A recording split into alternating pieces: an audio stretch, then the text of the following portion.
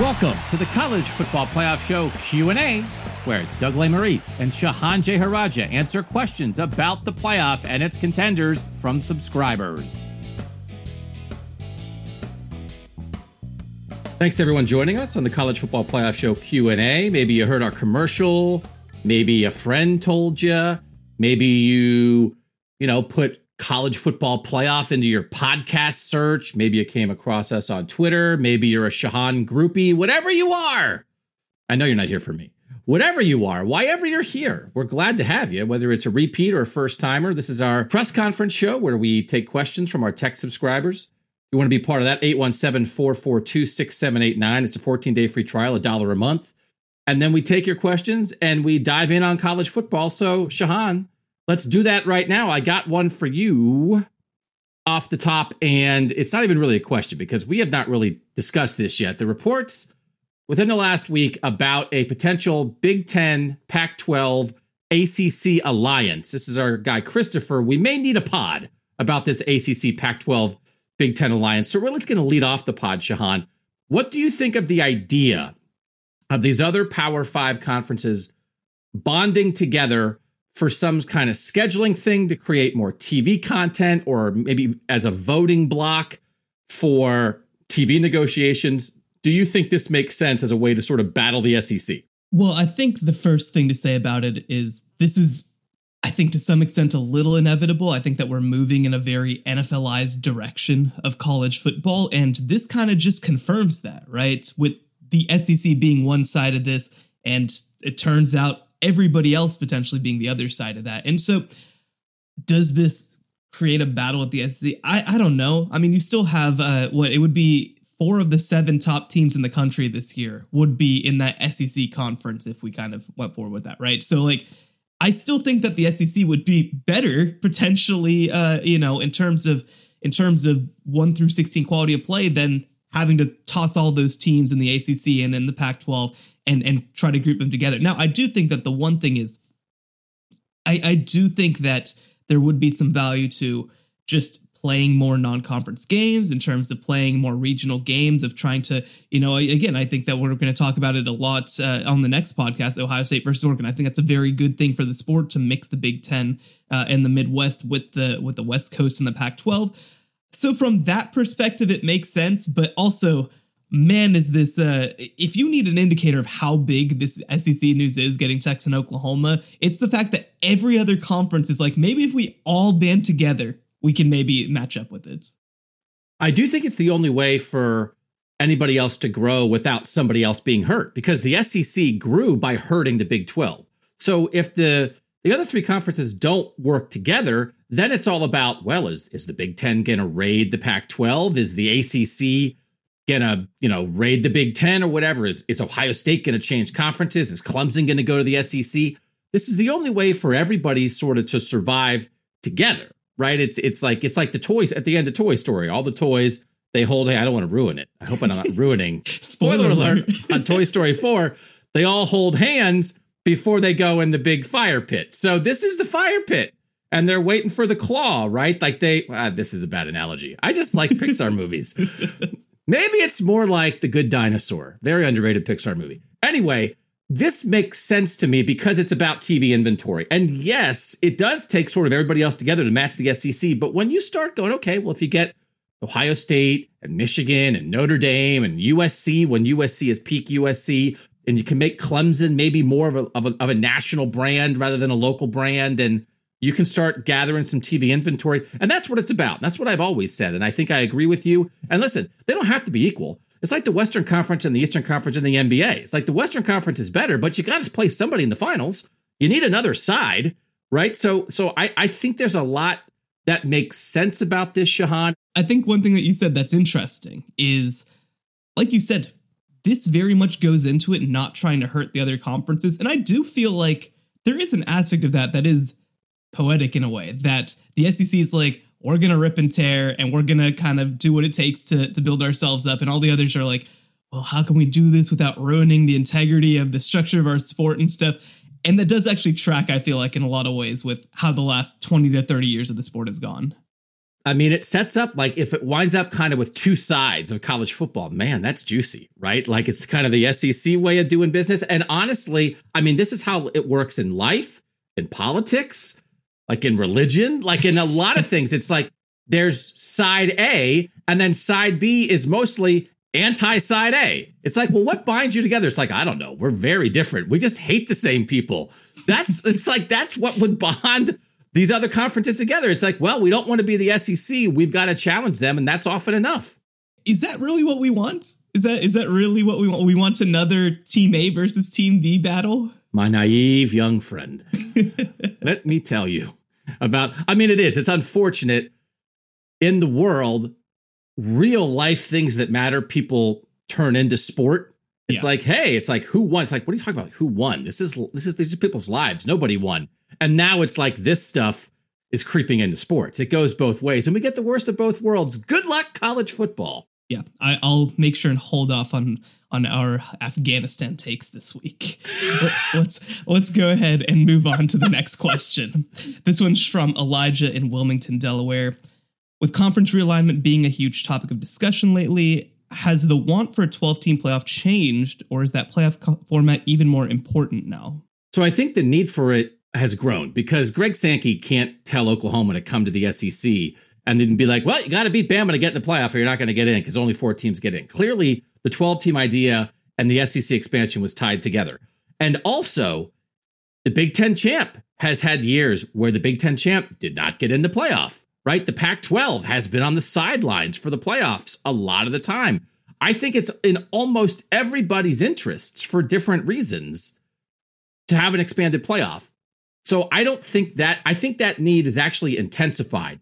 But when you tie the playoff expansion to the TV deal, and when you tie the TV deal to the power in college football and the money-making opportunities, that's what everybody is talking about, maybe slowing that down, because you've got to make sure you get the contract negotiation right. Maybe the other conferences don't want ESPN and the SEC to take over the world. So you kind of chill out for that reason, for the money and power reason. But Shahan, I think for the football reasons, I think it only increases why everybody, I don't know who doesn't want. I mean, the group of 5 wants an expanded playoff. The SEC wants an expanded playoff and everybody else wants an expanded playoff. You know, Ohio State's saying we need to live in a world where the Big Ten champ is guaranteed a spot, right? Because that hasn't been the case. So it's still good for everybody when you talk about football. Yeah. And I think that I can't remember who made this comment, so I apologize if you were the one who put it out there, but the SEC is the only group that wins whether it's a 4-team playoff or whether it's a 12-team playoff, right? I mean, because if it's a 4-team playoff, they still can get 1 to 2 teams in every single year. They're guaranteed a spot. If it's a 12-team playoff, we're talking 4 or 5 teams, right? So they win no matter what. And so I think a lot of the bluster around it in terms of the football side has been, oh, well, how do we kind of try to handicap this new look SEC thing? But the reality is they win regardless. And you mentioned an interesting point, which was that taking the playoff to market and being able to have different entities bid on it other than just ESPN, who obviously runs the playoff right now. Maybe that's something that makes more sense in the coming years, both in terms of the ESPN influence, but also just in terms of monetarily. What if Fox puts together a monster offer? What if CBS puts together a monster offer? You just don't know what these kinds of things. And so that is something that maybe could short-term slow it down. But like you said, football perspective, I think that everybody's clamoring for it, and they should be. And you see, again, you said at the very beginning of this podcast, how it's getting more like the NFL. In the NFL, different networks have regular season contracts with different entities in different ways. And then at the end, they all take turns having the Super Bowl in different years, right? That it's not one network dominating the property because the property is so valuable. You make more money by splitting it up and everybody gets a piece of the pie. And if that's where college football is headed, and if you have to delay the playoff expansion to make that happen, Shahan, I certainly can see a world where we wind up with a postseason, right, that is divided up. Fox gets some, ESPN gets some, streamers get some, like a whole new avenue. Hey, this quarterfinal is only going to be on Amazon Prime, right? I mean, we know we're headed to that too. So I think that's the only delay, but also, by the way, important delay, right? I mean, it's like, what might hold this up? Gazillions of dollars? Oh, yes, that might hold it up, but it's still good for everybody to get there. Our friend John, who do you guys think could be a Cinderella team and make the college football playoff? And I like questions like this, Shahan, because it's like, well, what does Cinderella mean to you? Because I do think it, like anybody who's not one of the 4 teams that we started this podcast with, where if you're not anybody that's not Alabama, Clemson, Ohio State, or Oklahoma, it could be a Cinderella in my mind. But what's your definition of Cinderella and who's your team? Yeah, I think a Cinderella would, one, be a team that hasn't made it before. I think that's a critical part of it. And I think that you're right. A team that's not a blue blood. So like, look, if Texas or whoever else came up, like they're supposed to be there, right? They're supposed to be in that conversation.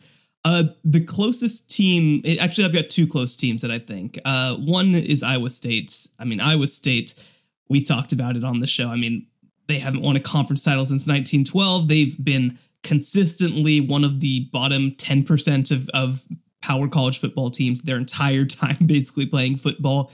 And what they've done under Matt Campbell is just extraordinary. Again, this isn't good for Iowa State. This is just good. So if they were to have a chance, and I think their path is not manageable, that sounds too easy, but like you can beat Iowa, who projects as a top 15 type team. You're going to have 2 cracks at Oklahoma. I think it's important that you beat Oklahoma in that last game, even if you lose close in that first game.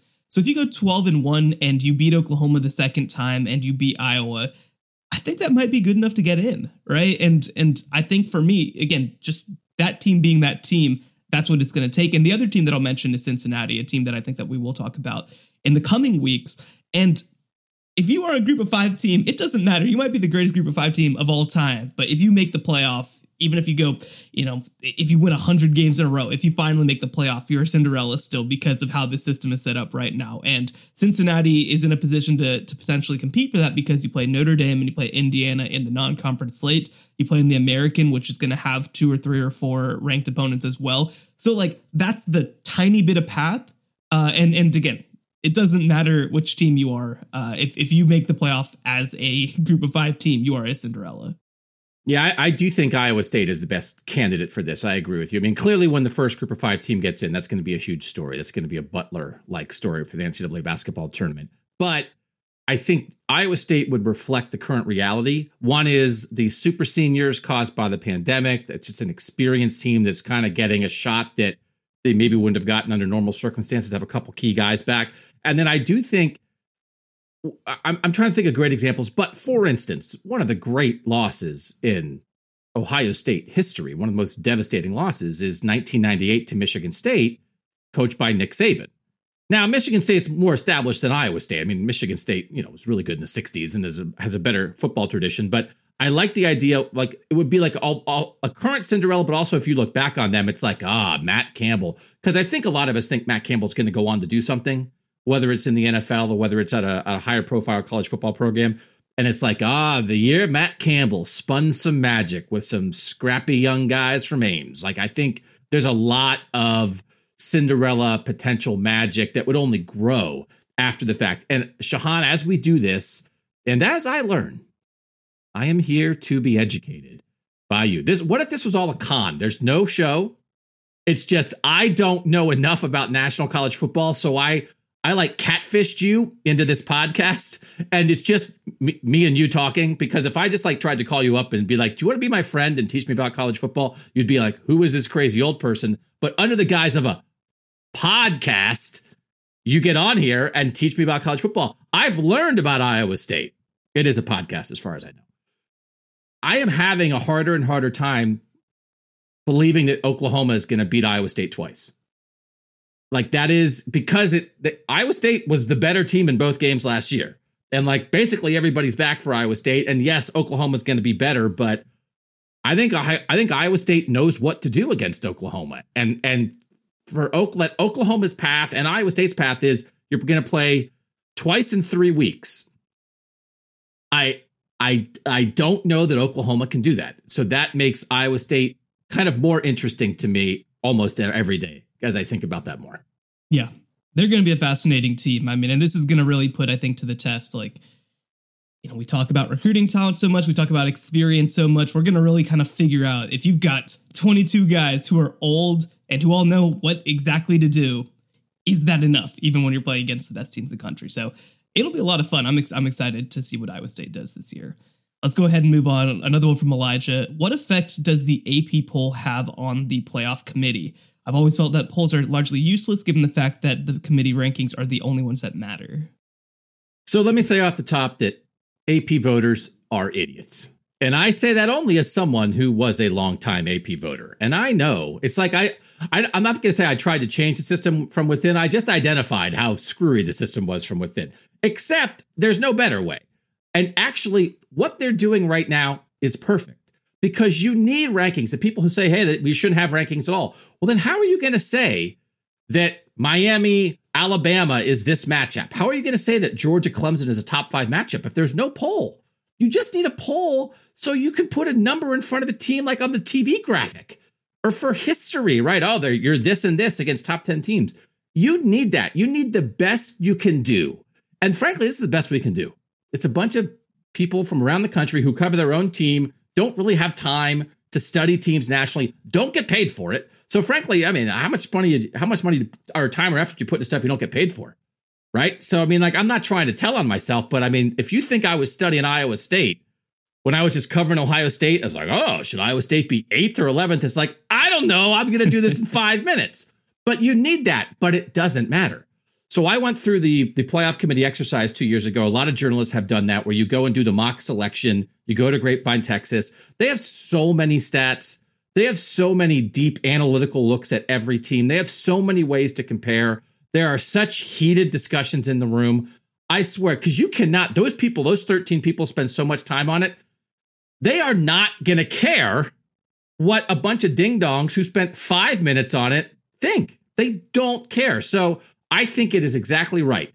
A meaningless, yet serving a purpose poll in the first half of the season, and then a group that starts from scratch when they come in. So I have always fought it doesn't matter. Now, you know, if they're obvious good teams, everyone's going to kind of wind up thinking the same generally. But I think we've seen there's proof, you know, Florida State or whatever, undefeated, number 3 in the first college football playoff rankings in the first year, in the final rankings before the playoff. You know, I mean, it doesn't matter. I wouldn't care. Are these people watch? There's ADs who are like, I have to run a whole athletic department, but let me watch this Coastal Carolina game because I got to figure out where I'm going to vote them in the room when I fly to Texas away from my family during a pandemic. And on the plane, they're going to be like, oh, let me look at the AP poll because those guys don't know anything. So, yeah, I think it's me. I think it has no effect. I think that one of the smarter things that the playoff committee did is decide that we're not going to release a ranking until November. Now, there's also aspects where it's like, do we really need a full ranking? We can get into that some other time, but I do think that the fact that you have 2 months of data at that point really does help. And the one place where I think that the AP poll might not influence, but impact just watching habits maybe is just, hey, this team is ranked. This is a team that maybe you need to pay attention to. This is a team that maybe should be under consideration. I think actually one thing is for group of 5 teams, right? Like a team like Louisiana being ranked 23rd. I think that kind of legitimizes them in some ways. It sort of just goes in and says, no, this is like a real team that you should consider. And I think that when the playoff rankings came out last year, that was sort of a guide from that perspective. Now, I think that all of us have been in a place where we've been putting together our own preseason all-conference teams, you know, whatever type of teams, and you glance at what other people are doing, just kind of be like, am I on the right track, right? So I think from that perspective, when you kind of go in for that first time, I think that it can serve as a little bit of like a thought process. But the big thing is I think that the preseason poll, thankfully, because of the way the season is set up, I think is largely irrelevant. And I think that's right. The preseason poll is by far the least accurate, least valuable. It's the most fun. It's the one that I look at the closest, no question about it. But it's definitely the least helpful. And I think that the committee also sees it in that way. Just because something is useless doesn't mean you shouldn't do it, right? Definitely. We're allowed to do things for fun. You're just listening to this podcast. I wasn't going to go there, but I'm glad you did. Like you're allowed to have fun and talk about rankings that I don't know how accurate they are, but they're honestly, the early rankings, they're better than nothing. Yeah. And that's the only threshold. Are they better than nothing? So that you were like, oh, Georgia, Clemson, what's that game like? I don't know. Two pretty good teams. Man, I wish we had a way to be a little more descriptive about this matchup. It's like, well, we're not allowed to analyze anything until we get 2 months in. That's the rule. So that would be silly, right? So that's what we have now, but it doesn't matter. Quick break on the College Football Podcast. Again, if you want to ask questions, 817-442-6789. If you're new, we love you. If you've been riding with us, we love you, and we'll be back right after this. Doug and Shahan on the College Football Podcast. We got another good one. This is we brushed on Cincinnati a little bit earlier, but this is digging a little deeper on Cincinnati, and it's just basically this: is Cincinnati the best suited Group of 5 team of the playoff era? Right, Shahan? Like, are they more set up to sort of get in this mix than anybody? That's from our friend Scott. Do you think that's true? I think that the only other comparison that I have to that is, I think it's 2016 Houston, when they played Oklahoma in week 2 and they were able to win, or in week 1 rather, and were able to win that big game. And obviously it was a great American Athletic Conference that year. And also they had come off of that other past year where they beat Lamar Jackson, Louisville, and where they beat Florida State as well, right? So that would be the only comparison. And even then, I think that Cincinnati might have a better case because they do play Notre Dame, who was in the playoff last year. Now, I think that we talked about it last week. I don't expect Notre Dame to be in the playoff this year, but I think that beating a team like Notre Dame, even in a non-playoff year, is still a big deal.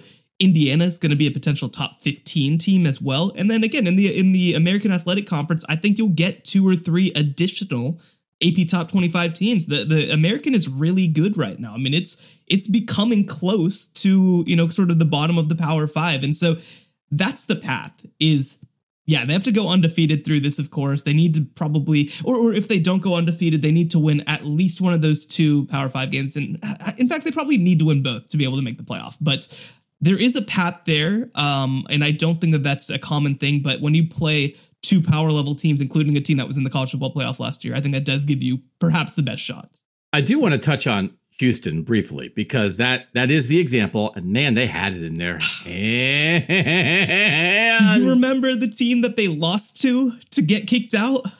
I didn't remember it, but I'm looking at it now. At Navy, and then at SMU. Is that right?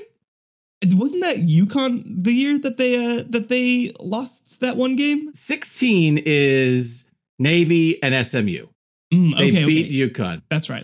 Sorry, it was the year before they lost to UConn in 2015 to go 12-1, and then the next year they beat Oklahoma and then lost to those 2 teams. And it's just and that was the Tom Herman experience. It was Oh my gosh, you beat Oklahoma. What did you just do? What was that? And then they beat Louisville at the end of this year in 2016. But in between, they lose at Navy 46-40, and they get blown out at SMU. That was the path, because I almost think, Shahan, I almost think the ideal thing for a Group of 5 team is that week 1 or week 2, gigantic game, just like this with Oklahoma, and then kind of skate. Yeah. That Cincinnati's going to have to do it twice, that neither their Indiana game nor Notre Dame game is to the level of beating Oklahoma that year, but they also have to do it. They have to have 2 good games, right? Houston, I mean, Oklahoma's number 3 in that opener. Houston's number 15, which is a nice starting spot for a Group of 5 team. They immediately jumped to number 6, and if they could just ride it out, I think they would have done it. Like, I really think, because that's the year like Ohio State 2016 makes the playoff as like the non-Big Ten champ, right? It's kind of like a weird year. I think there was an opening there. And so it's one of those things. All they had to do was go undefeated. But that's the life for the Group of 5 team. Because even undefeated doesn't guarantee it. Ask UCF. That doesn't guarantee anything. You've got to go undefeated and then also have the kind of win within it to get people's attention. But whenever people bring this up forever, Shahan, I mean, it's going to be, that was the opportunity. One of those things is I think people think, well, the Group of 5 teams don't get opportunities. They do sometimes. They don't always. They do sometimes. You just have to be perfect. Like, there's no room for error. But there's not that much room for error for anybody, right? I mean, we've had good Power 5 teams lose once and not get in. So it's not like they're putting in 3-loss power teams and the Group of 5 has to be perfect. It's like you almost have to be perfect across the board. But man, that Houston team, I think that's always I'm sure Tom Herman thinks about that, right? Because you start off with an Oklahoma win and it's like, man, we might be onto something here. And then you just can't finish it off.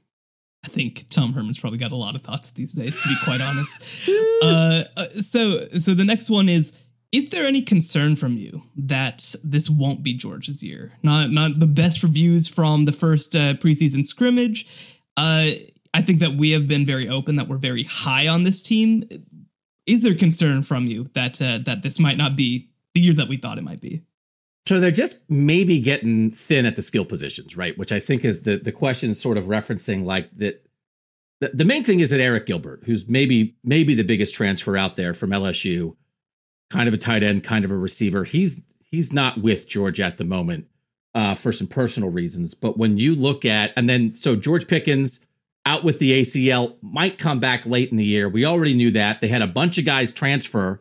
Couple receivers transfer in the offseason. Dominic Blaylock is still dealing with knee injuries. But if you look maybe at what you maybe thought were going to be maybe their three best receivers, like none of them played in their scrimmage last weekend. Jermaine Burton was out with an injury. Kearis Jackson was out with an injury. And then Gilbert's not with the team. And so at some point, it's like, okay, they have a lot of guys to replace on defense, but you kind of believe they always have somebody ready on defense. You believe in the run game. You believe in JT Daniels. You believe in the offensive coordinator. You believe in the schedule opportunity with Clemson, but who is JT Daniels going to throw to?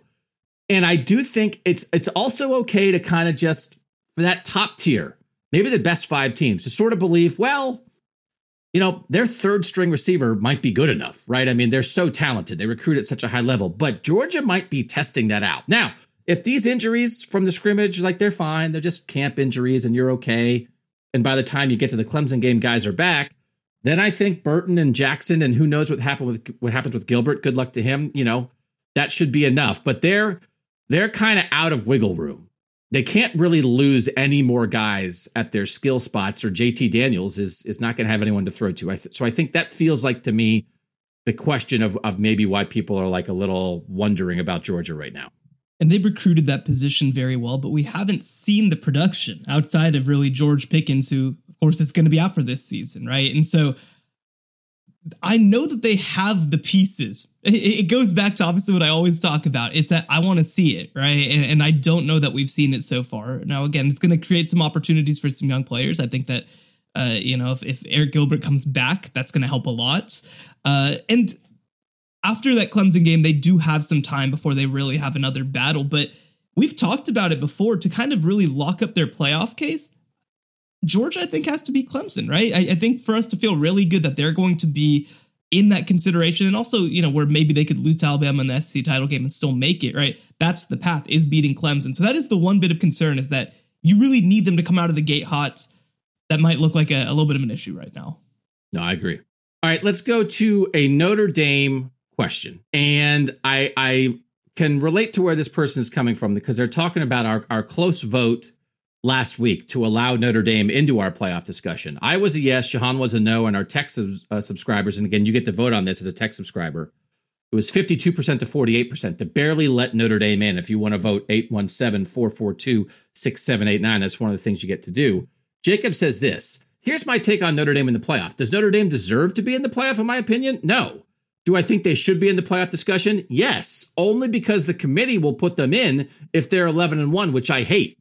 So I bitterly voted them into the discussion because of that. There's some reality here, I think, Shahan, that is a smart way to think of it, of like, well, maybe I don't want to discuss them, but you have to view it. Do you think the committee, because Notre Dame's not in a conference, because they play that national schedule, which has a couple good games and some mediocre games that might be more about reputation for their opponents than actually how good they are each year, do you think Notre Dame, which has gotten in twice in 7 years, gets the benefit of the doubt from the committee sometimes? So I think that any team that has made the playoff gets a little more benefit of the doubt than teams that haven't. And obviously those top 4 teams, like we talk about, right? 20 of the 28 spots. I think that even if it's a 50-50 year, they're going to get benefit of the doubt. And certainly with Alabama and Clemson, I think it's another level of getting benefit of the doubts.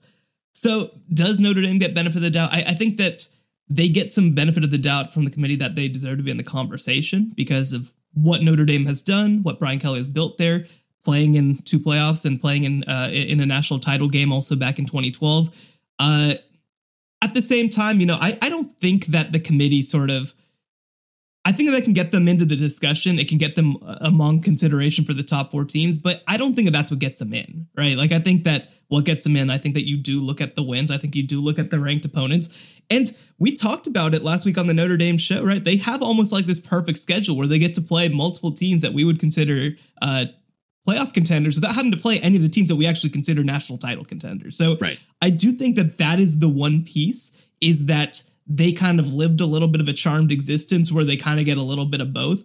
But that's not, I don't think, because they just reputationally get into the discussion. Although, listen, obviously I disagree with you guys about your votes. but I don't think that's just reputation that gets them in the discussion. I think that it's that the path is also very manageable. And it's something that they have managed, again, multiple times at this point. I do think Notre Dame has figured out that they don't need to be in a conference to be in the playoff mix, which is why they're also okay with the proposed 12-team thing where, okay, we're going to put in this many conference champs and Notre Dame can't be a conference champ, but like Notre Dame's kind of okay. They've realized, right, that at the very least, it's not a detriment to them to not have a conference to win. And sometimes I do think they wiggle between the cracks a little bit.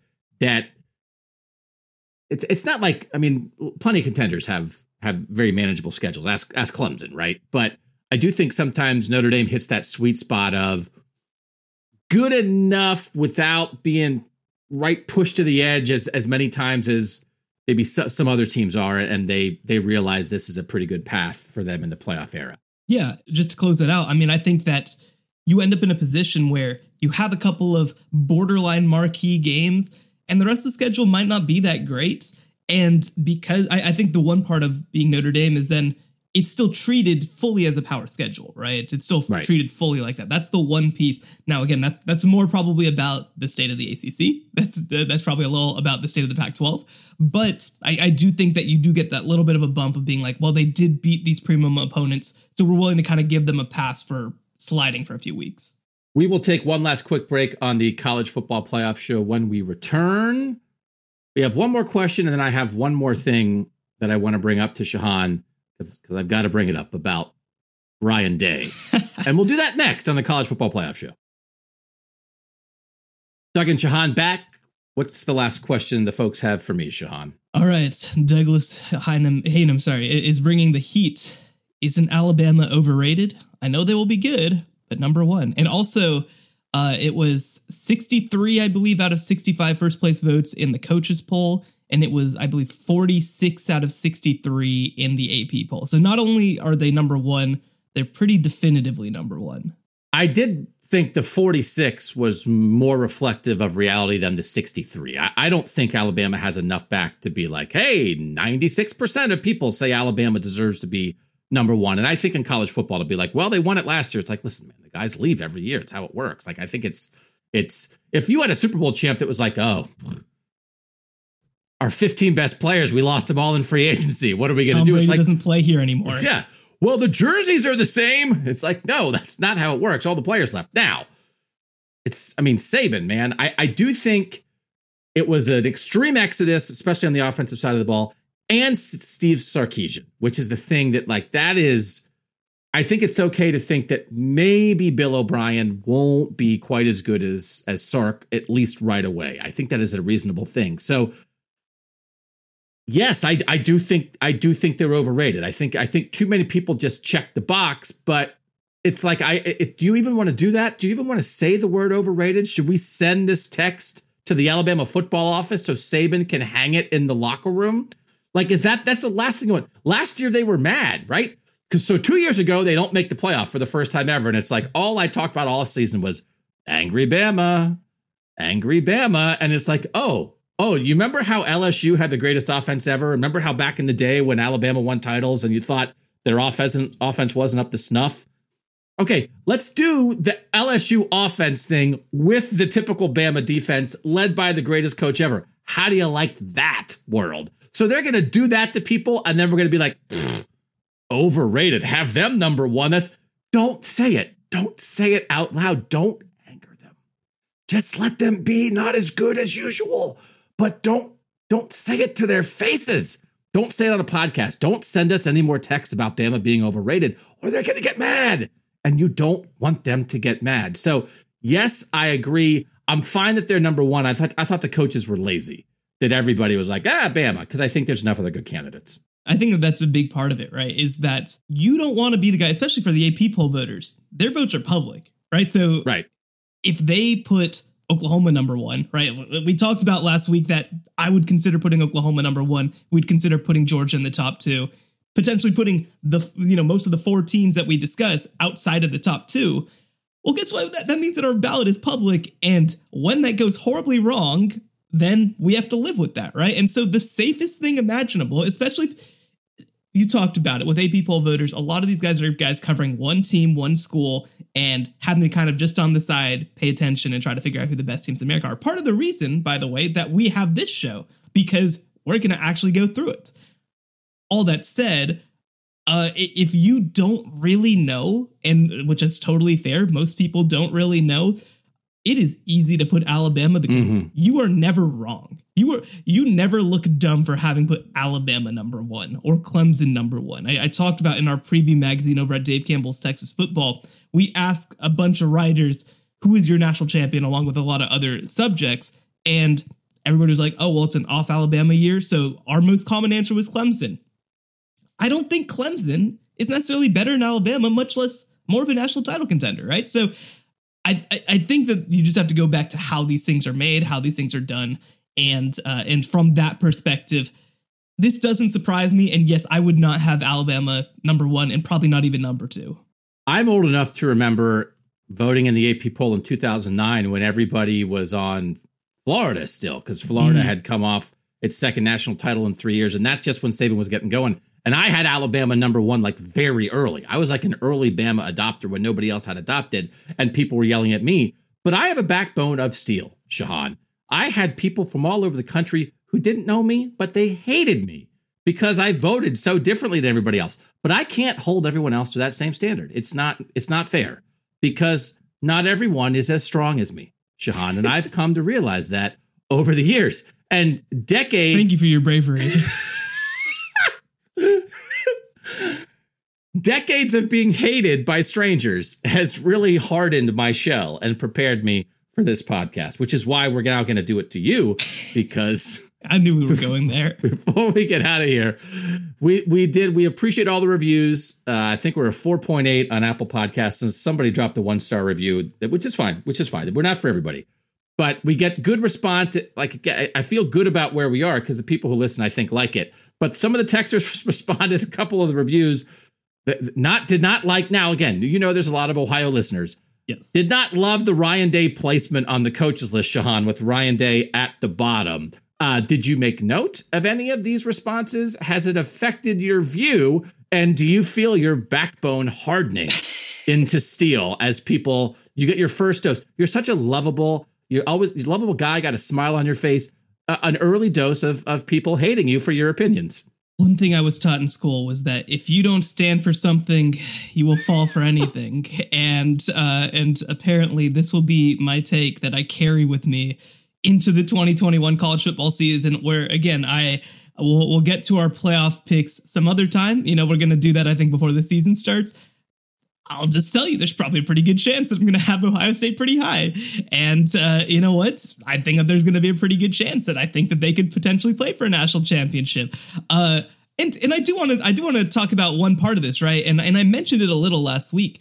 A lot of this ranking was how I see the performance relative to job. And so while Ryan Day has been, out of those coaches, as successful, if not more successful than almost anybody, it's also because I view Ohio State as that level of job, right? And I don't view Georgia as that level of job at all. Obviously, Iowa State, we don't have to get into how we see the Iowa State job. And even in the modern era, I don't think that Oklahoma is as good a job as Ohio State. And so I think that what Ryan Day has done has been really impressive, but also that's what I expect because I think Ohio State is such a good football program. So that's the argument you have to have with yourself, right? Is my program really good or is my coach really good? And I do think that those two things influence how I see each other. No, it is. It's like it's praise. It's like it's a positive. So I can't be as positive about the other thing. So we will. I mean, when we get to our picks, and we'll do that the podcast before the season starts, Shahan says Ohio State will overcome mediocre coaching to reach national title game. And we'll put that right at the top of the podcast. All right. Thanks to you guys for being part of it. Again, if you joined us for the first time, we're so grateful to have you here. Tell a friend. If you've been with us and you like it and you've tried us several weeks, tell a friend. If you don't like us, don't tell anyone. And also don't tell Alabama that they're overrated or they're going to just win 10 straight national titles. If you want to be a tech subscriber, 817-442-6789. You sign up for free, see what you think. We send a couple texts a week. We send surveys. You can send questions to us. That audience is going to continue to grow. And then it's $1 a month after that. Seriously, it's so cheap. You may as well try it. I mean, it's so cheap. And we do the 2 pods a week. We do the Q&A pod, and then we do the main pod this week. Oregon, are they a legit playoff contender? And ranking everybody by their best individual defensive player, which is different than the best overall defense. It's another fun way to look at that. Shahan and I will be doing that this week. Thanks to you guys for joining us. And that was the College Football Playoff Show.